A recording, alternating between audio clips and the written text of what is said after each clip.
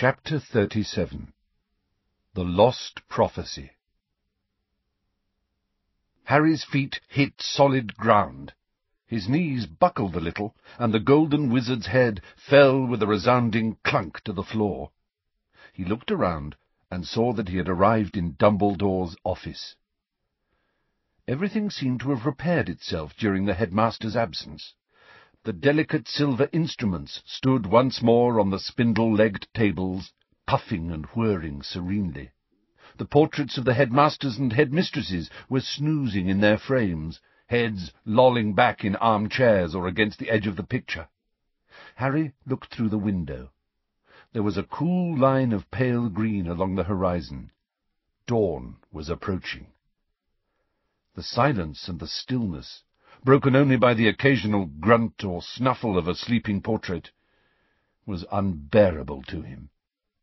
If his surroundings could have reflected the feelings inside him, the pictures would have been screaming in pain. He walked around the quiet, beautiful office, breathing quickly, trying not to think. But he had to think. There was no escape. It was his fault Sirius had died. It was all his fault. If he, Harry, had not been stupid enough to fall for Voldemort's trick, if he had not been so convinced that what he had seen in his dream was real, if he had only opened his mind to the possibility that Voldemort was, as Hermione had said, banking on Harry's love of playing the hero. It was unbearable. He would not think about it. He could not stand it. There was a terrible hollow inside him he did not want to feel or examine. A dark hole where Sirius had been, where Sirius had vanished. He did not want to have to be alone with that great, silent space. He could not stand it. A picture behind him gave a particularly loud, grunting snore, and a cool voice said, "Ah, Harry Potter." Phineas Nigellus gave a long yawn, stretching his arms as he watched Harry with shrewd, narrow eyes. "And what brings you here in the early hours of the morning?" said Phineas eventually. "This office is supposed to be barred to all but the rightful headmaster. Or has Dumbledore sent you here? Oh, don't tell me." He gave another shuddering yawn. "Another message from my worthless great-great-grandson?" Harry could not speak. Phineas Nigellus did not know that Sirius was dead, but Harry could not tell him. To say it aloud would be to make it final, absolute, irretrievable. A few more of the portraits had stirred now. Terror of being interrogated made Harry stride across the room and seize the doorknob. It would not turn. He was shut in. "I hope this means," said the corpulent, red-nosed wizard who hung on the wall behind the headmaster's desk, "that Dumbledore will soon be back among us." Harry turned. The wizard was eyeing him with great interest. Harry nodded. He tugged again on the doorknob behind his back, but it remained immovable. "Oh, good," said the wizard. "It has been very dull without him. Very dull indeed." He settled himself on the throne-like chair on which he had been painted, and smiled benignly upon Harry.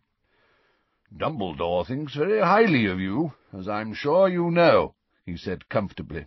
"Oh, yes, holds you in great esteem." The guilt filling the whole of Harry's chest like some monstrous, weighty parasite now writhed and squirmed. Harry could not stand this. He could not stand being himself any more. He had never felt more trapped inside his own head and body, never wished so intensely that he could be somebody, anybody else.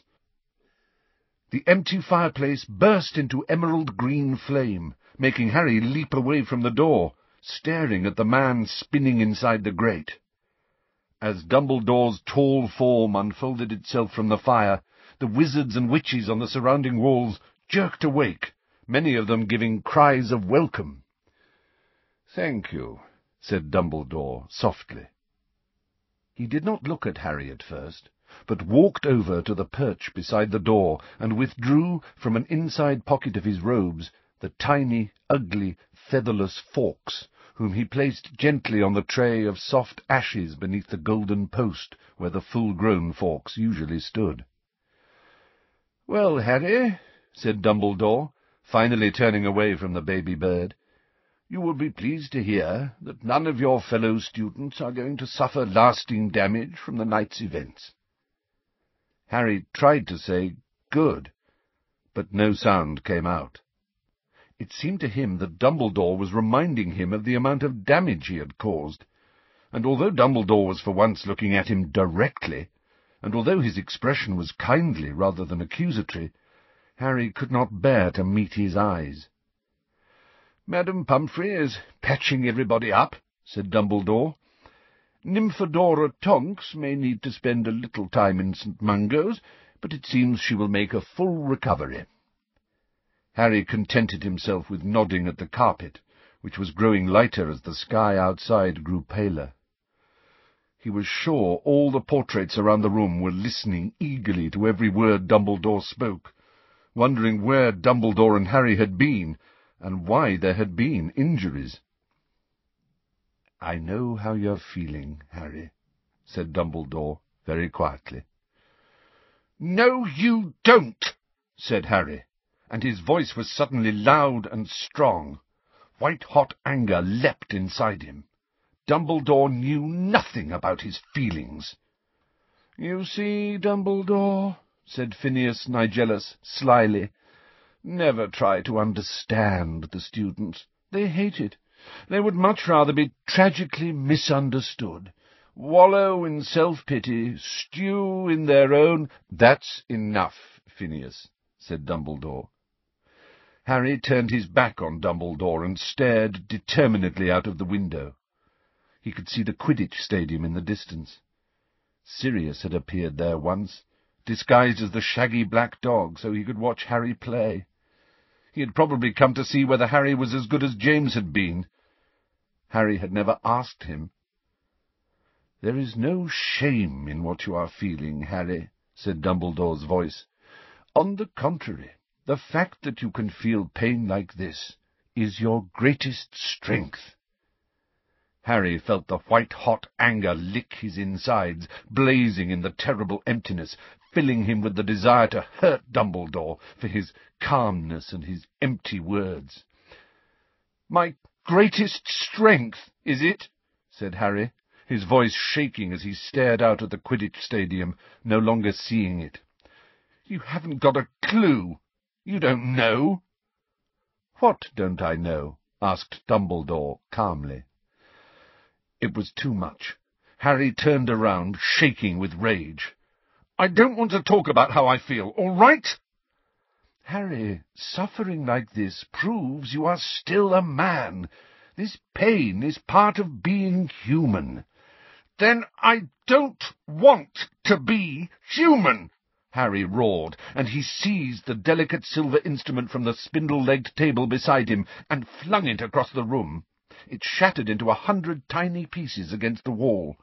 Several of the pictures let out yells of anger and fright, and the portrait of Armando Dippet said, "Really?" "I don't care!" Harry yelled at them, snatching up a lunoscope and throwing it into the fireplace. "I've had enough! I've seen enough! I want out! I want it to end! I don't care any more!" He seized the table on which the silver instrument had stood and threw that too. It broke apart on the floor, and the legs rolled in different directions. "You do care," said Dumbledore. He had not flinched or made a single move to stop Harry demolishing his office. His expression was calm, almost detached. "You care so much, you feel as though you will bleed to death with the pain of it." "I don't!" Harry screamed, so loudly that he felt his throat might tear, and for a second he wanted to rush at Dumbledore and break him too, shatter that calm old face, shake him, hurt him, make him feel some tiny part of the horror inside himself. "Oh, yes, you do," said Dumbledore, still more calmly. "You have now lost your mother, your father, and the closest thing to a parent you have ever known. Of course you care." "You don't know how I feel," Harry roared. "You standing there, you—" But words were no longer enough. Smashing things was no more help. He wanted to run. He wanted to keep running and never look back. He wanted to be somewhere he could not see the clear blue eyes staring at him, that hatefully calm old face. He ran to the door, seized the doorknob again, and wrenched at it. But the door would not open. Harry turned back to Dumbledore. "Let me out," he said. He was shaking from head to foot. "No," said Dumbledore simply. For a few seconds they stared at each other. "Let me out," Harry said again. "No," Dumbledore repeated. If you keep me in here, if you don't let me—" "By all means continue destroying my possessions," said Dumbledore serenely. "I dare say I have too many." He walked around his desk and sat down behind it, watching Harry. "Let me out," Harry said yet again, in a voice that was cold and almost as calm as Dumbledore's. "Not until I have had my say," said Dumbledore. Do you think I want to— Do you think I give a— I don't care what you've got to say," Harry roared. "I don't want to hear anything you've got to say." "You will," said Dumbledore steadily, "because you are not nearly as angry with me as you ought to be. If you are to attack me, as I know you are close to doing, I would like to have thoroughly earned it." "What are you talking—" "It is my fault that Sirius died," said Dumbledore clearly. "Or should I say, almost entirely my fault. I will not be so arrogant as to claim responsibility for the whole. Sirius was a brave, clever, and energetic man, and such men are not usually content to sit at home in hiding while they believe others to be in danger. Nevertheless, you should never have believed for an instant that there was any necessity for you to go to the Department of Mysteries tonight.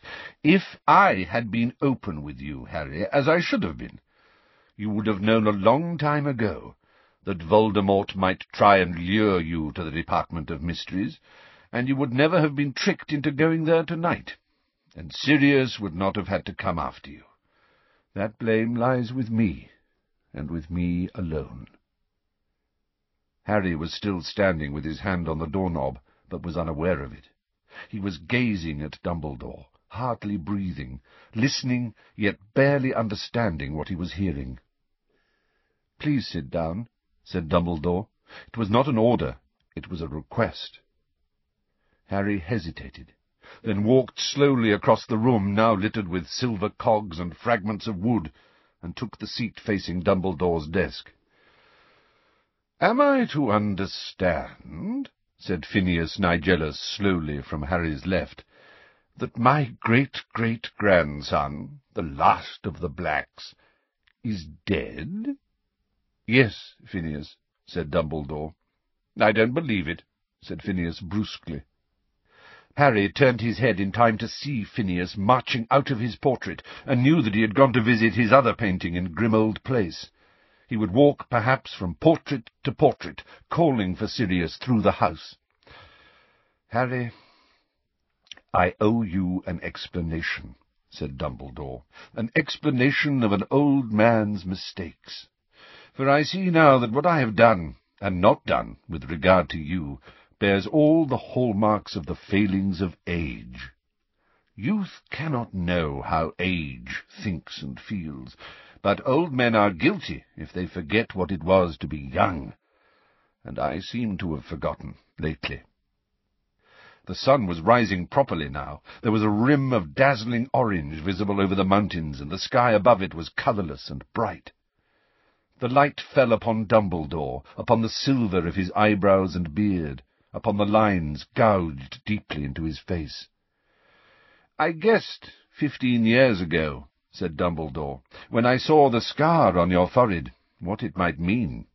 I guessed that it might be the sign of a connection forged between you and Voldemort.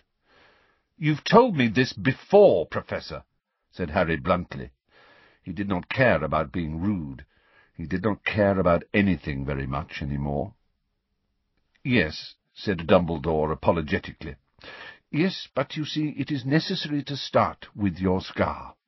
For it became apparent, shortly after you rejoined the magical world, that I was correct, and that your scar was giving you warnings when Voldemort was close to you, or else feeling powerful emotion."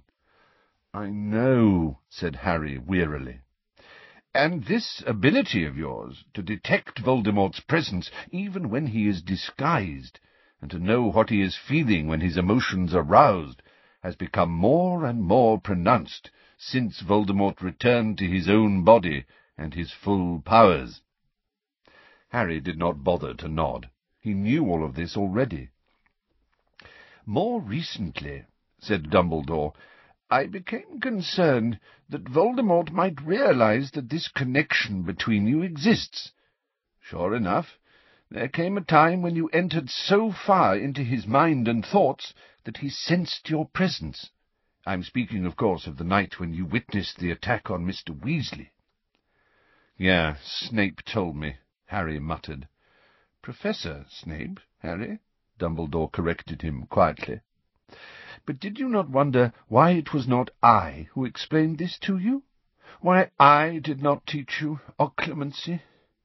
Why I had not so much as looked at you for months?" Harry looked up. He could see now that Dumbledore looked sad and tired. "Yeah," Harry mumbled. "Yeah, I wondered."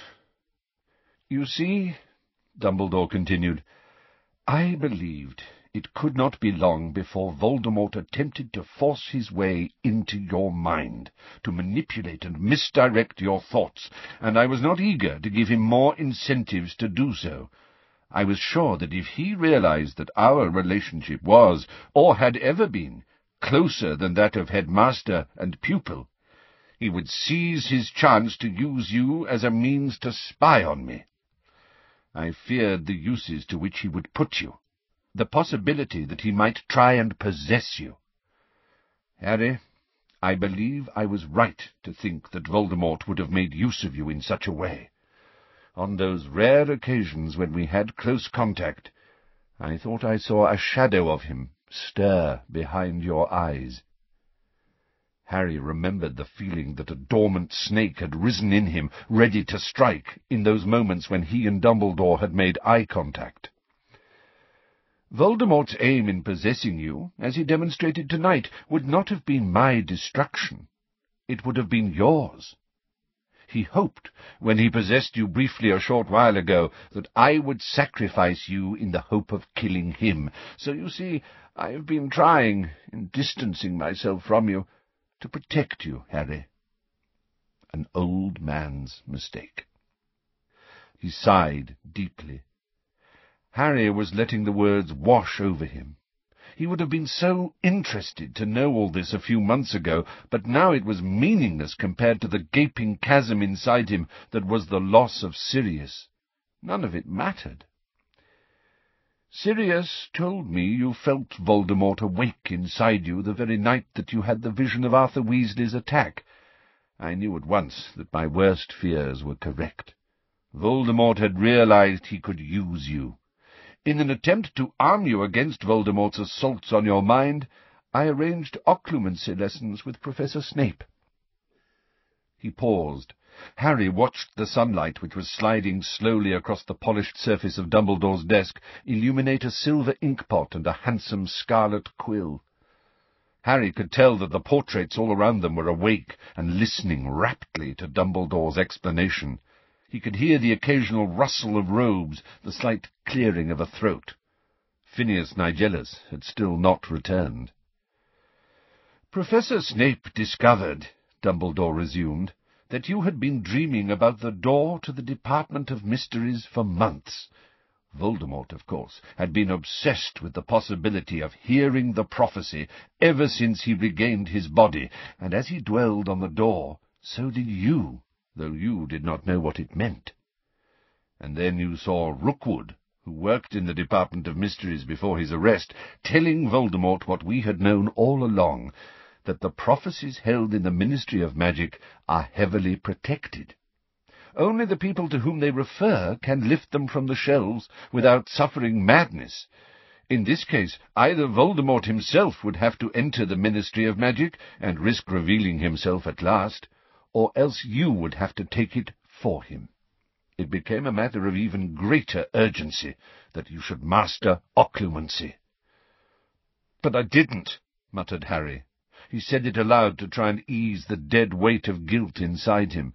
A confession must surely relieve some of the terrible pressure squeezing his heart.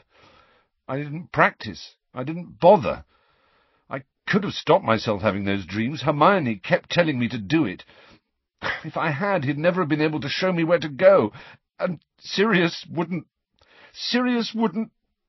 Something was erupting inside Harry's head, a need to justify himself, to explain. "I tried to check he'd really taken Sirius. I went to Umbridge's office. I spoke to Creature in the fire, and he said Sirius wasn't there. He said he'd gone." "Creature lied," said Dumbledore calmly. "You are not his master. He could lie to you without even needing to punish himself. Creature intended you to go to the Ministry of Magic." He sent me on purpose." "Oh, yes. Creature, I am afraid, has been serving more than one master for months." "How?" said Harry blankly. "He hasn't been out of Grimmauld Place for years." "Creature seized his opportunity shortly before Christmas," said Dumbledore, "when Sirius apparently shouted at him to get out. He took Sirius at his word, and interpreted this as an order to leave the house. He went to the only black family member for whom he had any respect left, Black's cousin Narcissa, sister of Bellatrix, and wife of Lucius Malfoy." "How do you know all this?" Harry said. His heart was beating very fast. He felt sick. He remembered worrying about Creature's odd absence over Christmas, remembered him turning up again in the attic. "Creature told me last night," said Dumbledore. "You see, when you gave Professor Snape that cryptic warning, he realized that you had had a vision of Sirius trapped in the bowels of the Department of Mysteries. He, like you, attempted to contact Sirius at once. I should explain that members of the Order of the Phoenix have more reliable methods of communicating than the fire in Dolores Umbridge's office. Professor Snape found that Sirius was alive and safe in Grimmauld Place. When, however, you did not return from your trip into the forest with Dolores Umbridge, Professor Snape grew worried that you still believed Sirius to be a captive of Lord Voldemort's. He alerted certain Order members at once." Dumbledore heaved a great sigh and continued. "Alistair Moody, Nymphadora Tonks, Kingsley Shacklebolt, and Remus Lupin were at headquarters when he made contact. All agreed to go to your aid at once. Professor Snape requested that Sirius remain behind, as he needed somebody to remain at headquarters to tell me what had happened, for I was due there at any moment. In the meantime, he, Professor Snape, intended to search the forest for you. But Sirius did not wish to remain behind while the others went to search for you. He delegated to Creature the task of telling me what had happened. And so it was that when I arrived in Grimmauld Place shortly after they had all left for the Ministry, it was the elf who told me, laughing fit to burst, where Sirius had gone." "He was laughing," said Harry in a hollow voice. "Oh, yes," said Dumbledore. "You see, Creature was not able to betray us totally. He is not secret keeper for the Order. He could not give the Malfoys our whereabouts, or tell them any of the Order's confidential plans that he had been forbidden to reveal. He was bound by the enchantments of his kind, which is to say that he could not disobey a direct order from his master, Sirius. But he gave Narcissa information of the sort that is very valuable to Voldemort, yet must have seemed much too trivial for Sirius to think of banning him from repeating it." "Like what?" said Harry. "Like the fact that the person Sirius cared most about in the world was you," said Dumbledore quietly. "Like the fact that you were coming to regard Sirius as a mixture of father and brother. Voldemort knew already, of course, that Sirius was in the Order, and that you knew where he was, but Kreacher's information made him realize that the one person for whom you would go to any lengths to rescue was Sirius Black." Harry's lips were cold and numb. "So, when I asked Kreacher if Sirius was there last night, the Malfoys, undoubtedly on Voldemort's instructions, had told him he must find a way of keeping Sirius out of the way once you had seen the vision of Sirius being tortured. Then, if you decided to check whether Sirius was at home or not, Kreacher would be able to pretend he was not. Kreacher injured Buckbeak the Hippogriff yesterday, and at the moment when you made your appearance in the fire, Sirius was upstairs tending to him." There seemed to be very little air in Harry's lungs. His breathing was quick and shallow. "And Kreacher told you all this, and laughed," he croaked. "He did not wish to tell me," said Dumbledore, "but I am a sufficiently accomplished legilimens myself to know when I am being lied to, and I persuaded him to tell me the full story before I left for the Department of Mysteries." "And," whispered Harry, his hands curled in cold fists on his knees, "and Hermione kept telling us to be nice to him." "She was quite right, Harry," said Dumbledore. "I warned Sirius when we adopted 12 Grimmauld Place as our headquarters that Kreacher must be treated with kindness and respect. I also told him that Kreacher could be dangerous to us. I do not think Sirius took me very seriously, or that he ever saw Kreacher as a being with feelings as acute as a human's." Don't you talk about Sirius like—" Harry's breath was constricted. He could not get the words out properly, but the rage that had subsided briefly flared in him again. He would not let Dumbledore criticize Sirius. "Kreacher's a lying foul.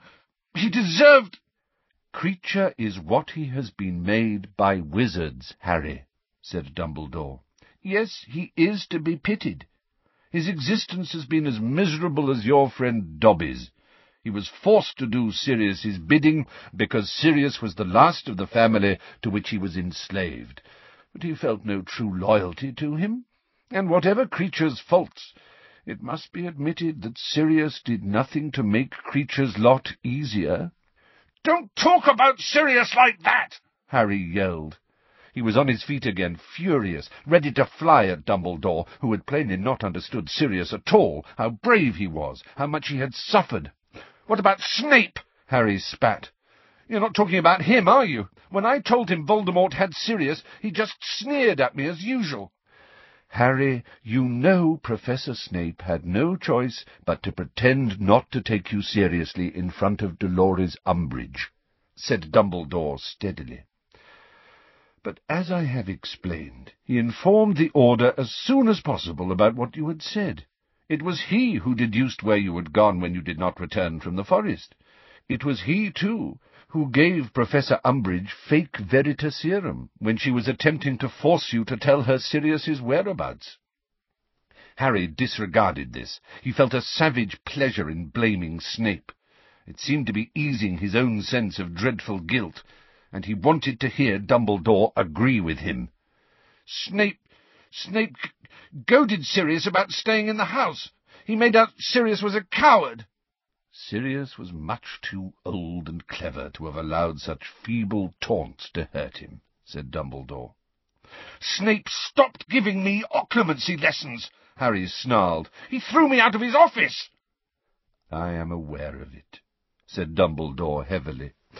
"I have already said that it was a mistake for me not to teach you myself, though I was sure at the time that nothing could have been more dangerous than to open your mind even further to Voldemort while in my presence."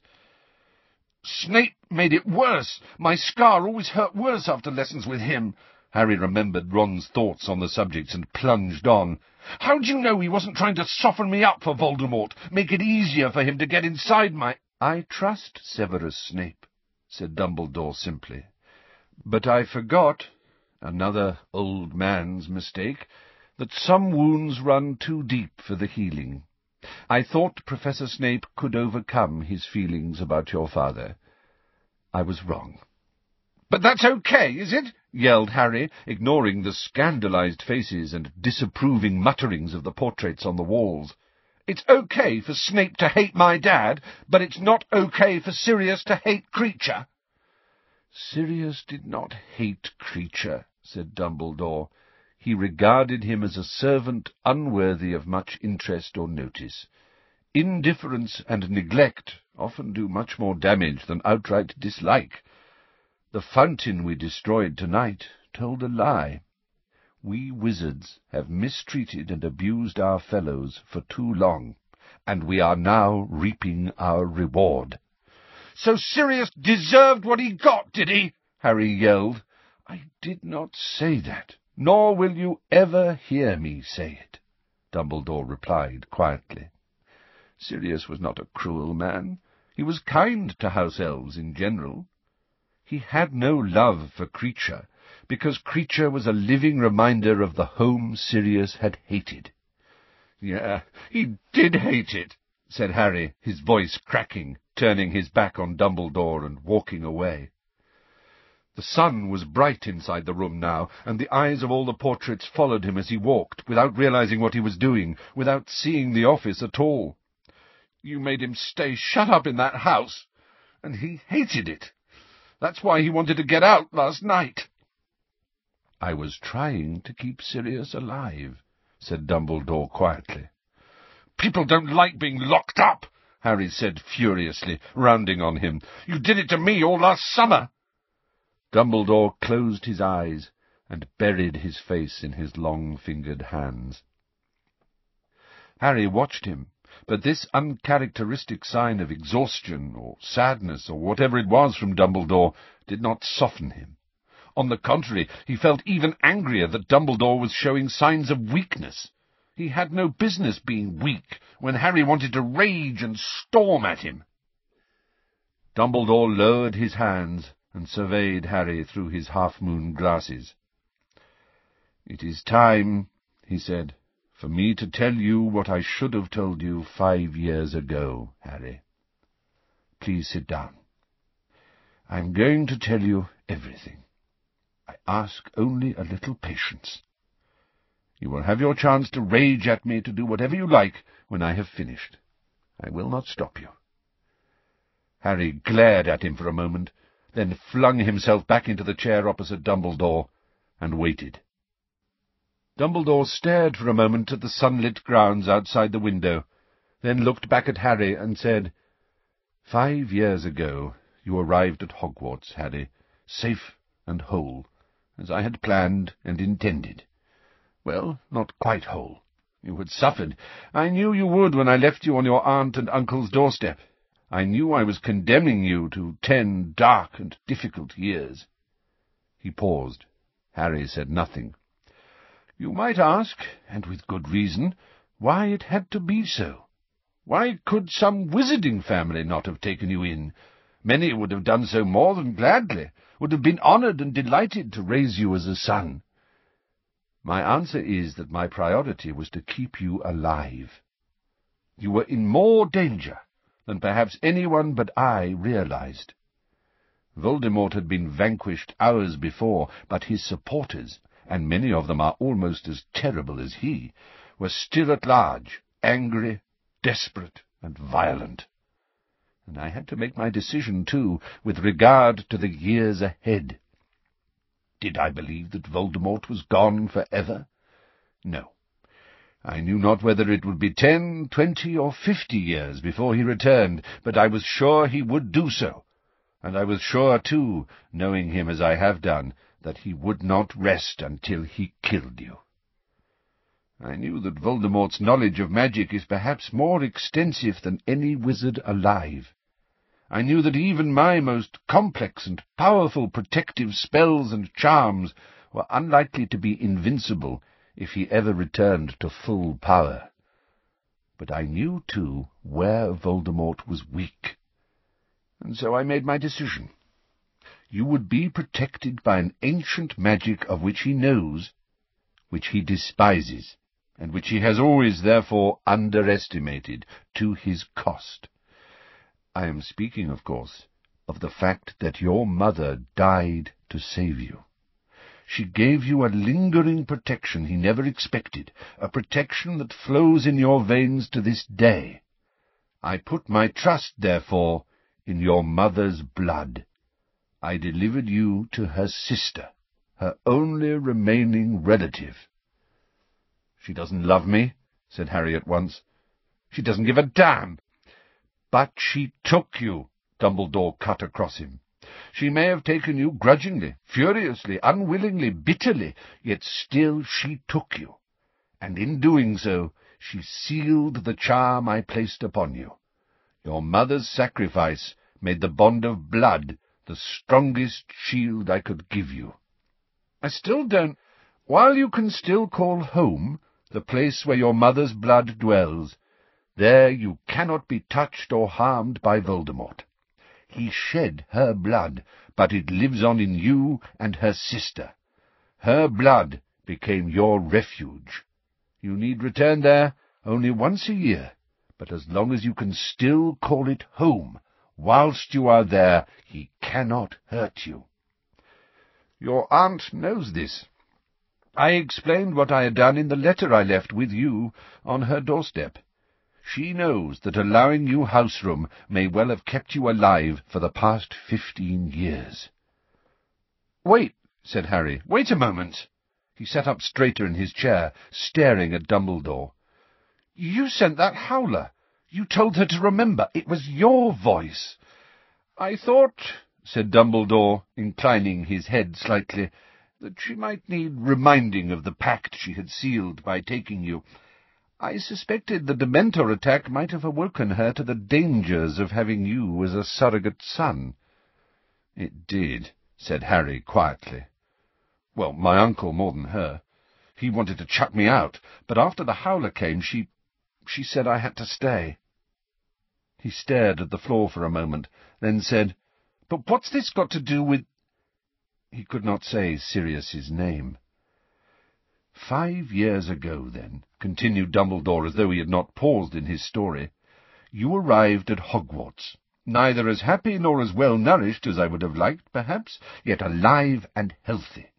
You were not a pampered little prince, but as normal a boy as I could have hoped under the circumstances. Thus far, my plan was working well. And then, well, you will remember the events of your first year at Hogwarts quite as clearly as I do. You rose magnificently to the challenge that faced you, and sooner, much sooner than I had anticipated, you found yourself face to face with Voldemort. You survived again. You did more. You delayed his return to full power and strength. You fought a man's fight. I was prouder of you than I can say.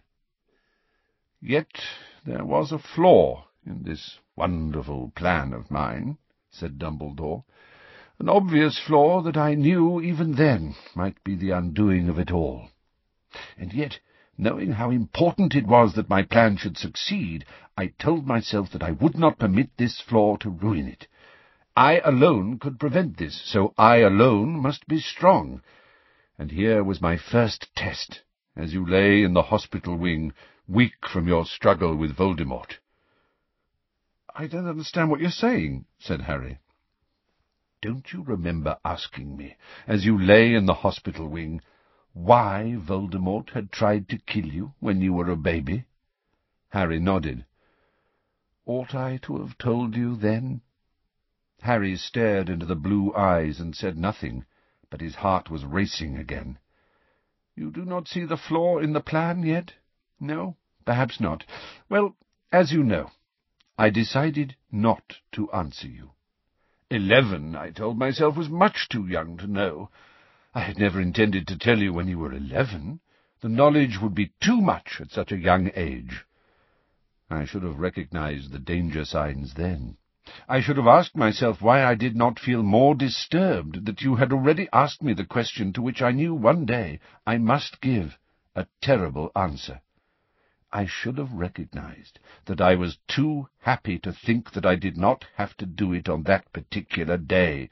You were too young, much too young. And so we entered your second year at Hogwarts.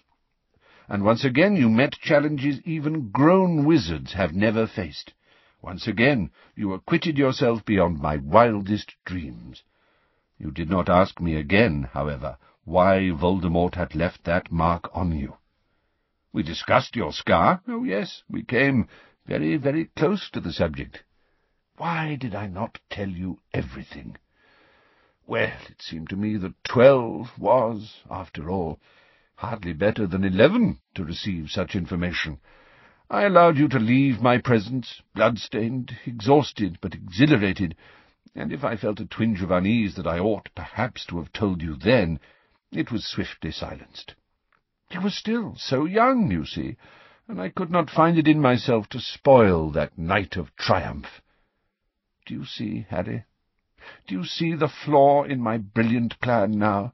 I had fallen into the trap I had foreseen, that I had told myself I could avoid, that I must avoid. I cared about you too much, said Dumbledore simply. I cared more for your happiness than your knowing the truth, more for your peace of mind than my plan, more for your life than the lives that might be lost if the plan failed. In other words, I acted exactly as Voldemort expects we fools who love to act. Is there a defense?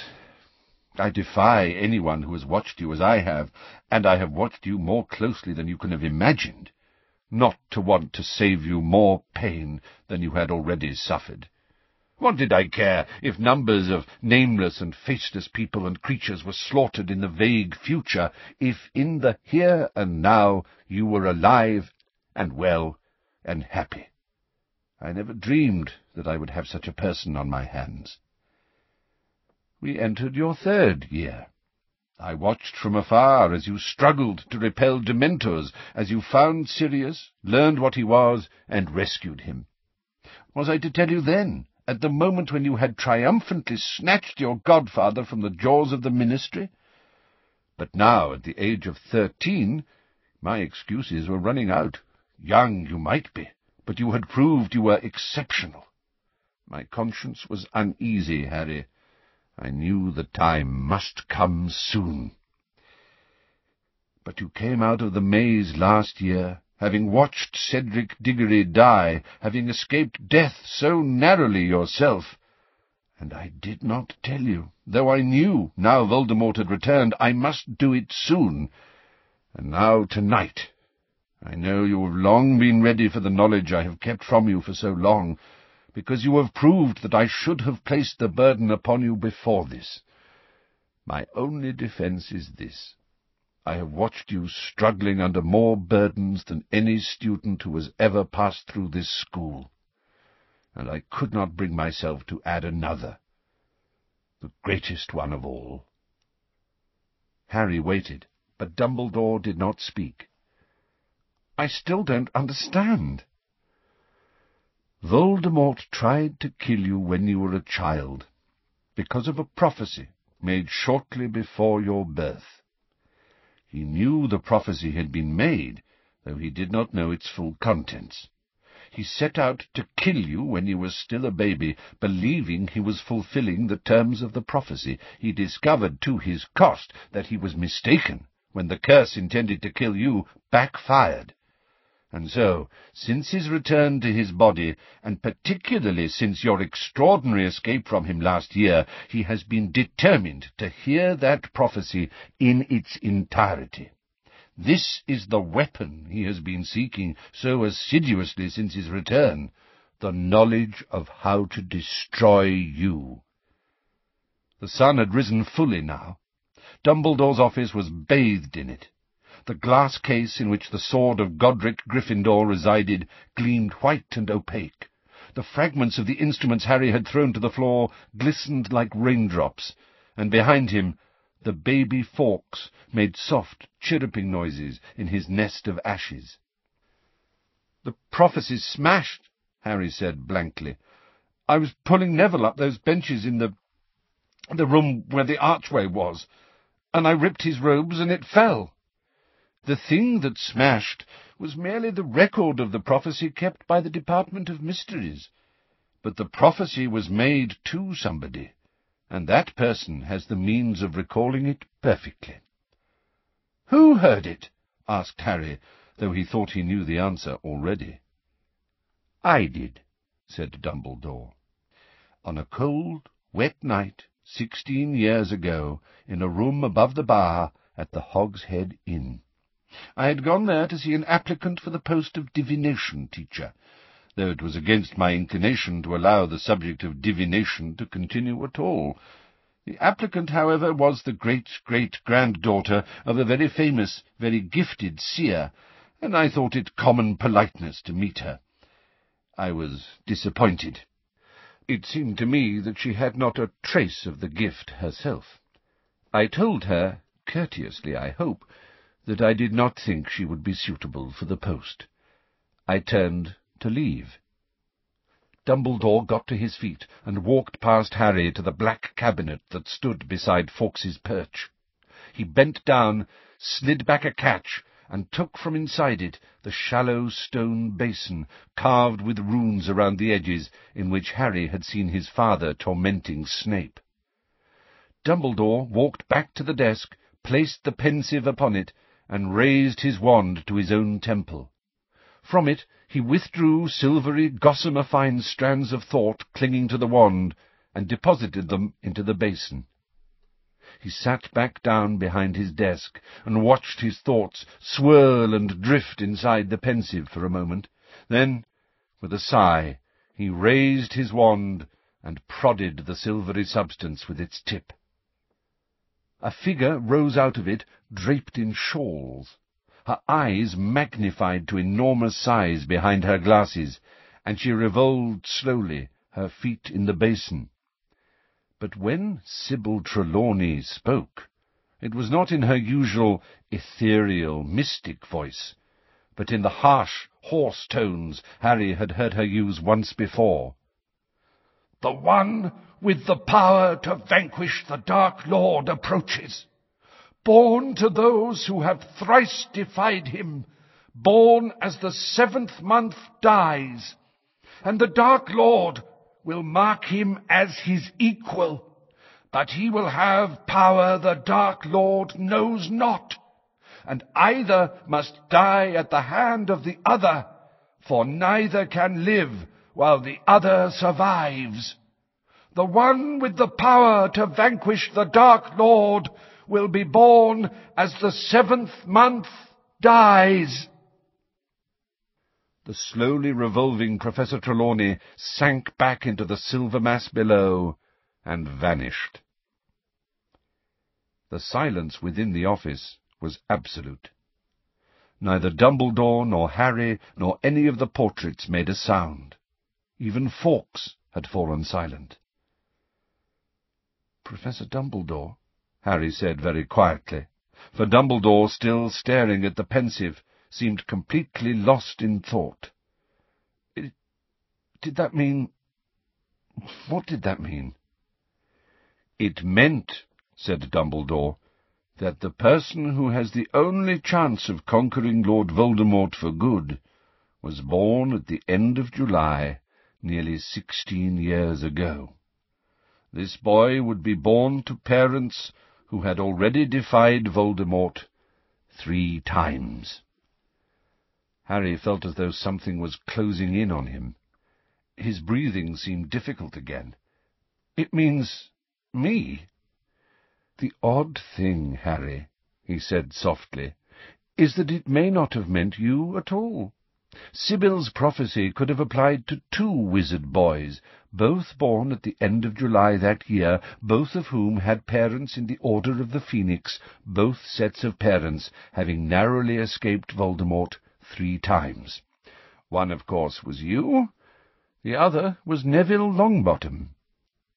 But then, why was it my name on the prophecy and not Neville's?" "The official record was relabelled after Voldemort's attack on you as a child," said Dumbledore. It seemed plain to the keeper of the Hall of Prophecy that Voldemort could only have tried to kill you because he knew you to be the one to whom Sybil was referring. "Then it might not be me," said Harry. "I am afraid," said Dumbledore slowly, looking as though every word cost him a great effort, "that there is no doubt that it is you." "But you said Neville was born at the end of July too, and his mum and dad—" "You are forgetting the next part of the prophecy, the final identifying feature of the boy who could vanquish Voldemort. Voldemort himself would mark him as his equal. And so he did, Harry. He chose you, not Neville. He gave you the scar that has proved both blessing and curse." "But he might have chosen wrong," said Harry. "He might have marked the wrong person." "He chose the boy he thought most likely to be a danger to him," said Dumbledore. "And notice this, Harry. He chose not the pure blood, which according to his creed is the only kind of wizard worth being or knowing, but the half-blood, like himself. He saw himself in you before he had ever seen you. And in marking you with that scar, he did not kill you as he intended, but gave you powers and a future, which have fitted you to escape him not once, but 4 times so far, something that neither your parents nor Neville's parents ever achieved." "Why did he do it, then?" said Harry, who felt numb and cold. "Why did he try and kill me as a baby? He should have waited to see whether Neville or I looked more dangerous when we were older, and tried to kill whoever it was then." "That might indeed have been the more practical course," said Dumbledore, "except that Voldemort's information about the prophecy was incomplete. The Hogshead Inn, which Sybil chose for its cheapness, has long attracted, shall we say, a more interesting clientele than the 3 Broomsticks. As you and your friends found out to your cost, and I to mine that night, it is a place where it is never safe to assume you are not being overheard. Of course, I had not dreamed, when I set out to meet Sybil Trelawney, that I would hear anything worth overhearing. Our one stroke of good fortune was that the eavesdropper was detected only a short way into the prophecy and thrown from the building. So he only heard the beginning, the part foretelling the birth of a boy in July to parents who had thrice defied Voldemort. Consequently, he could not warn his master that to attack you would be to risk transferring power to you and marking you as his equal. So Voldemort never knew that there might be danger in attacking you, that it might be wise to wait to learn more. He did not know that you would have power the Dark Lord knows not." "But I don't," said Harry in a strangled voice. "I haven't any powers he hasn't got. I couldn't fight the way he did tonight. I can't possess people or kill them." "There is a room in the Department of Mysteries," interrupted Dumbledore, "that is kept locked at all times. It contains a force that is at once more wonderful and more terrible than death, than human intelligence, than the forces of nature. It is also, perhaps, the most mysterious of the many subjects for study that reside there. It is the power held within that room that you possess in such quantities, and which Voldemort has not at all. That power took you to save Sirius tonight. That power also saved you from possession by Voldemort, because he could not bear to reside in a body so full of the force he detests. In the end, it mattered not that you could not close your mind. It was your heart that saved you." Harry closed his eyes. If he had not gone to save Sirius, Sirius would not have died. More to stave off the moment when he would have to think of Sirius again, Harry asked, without caring much about the answer, "The end of the prophecy, it was something about neither can live, while the other survives," said Dumbledore.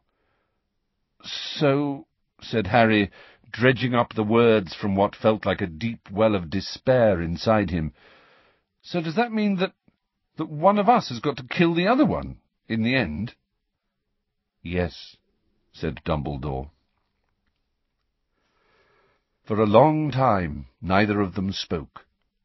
Somewhere far beyond the office walls, Harry could hear the sound of voices, students heading down to the great hall for an early breakfast, perhaps. It seemed impossible that there could be people in the world who still desired food, who laughed, who neither knew nor cared that Sirius Black was gone for ever. Sirius seemed 1,000,000 miles away already.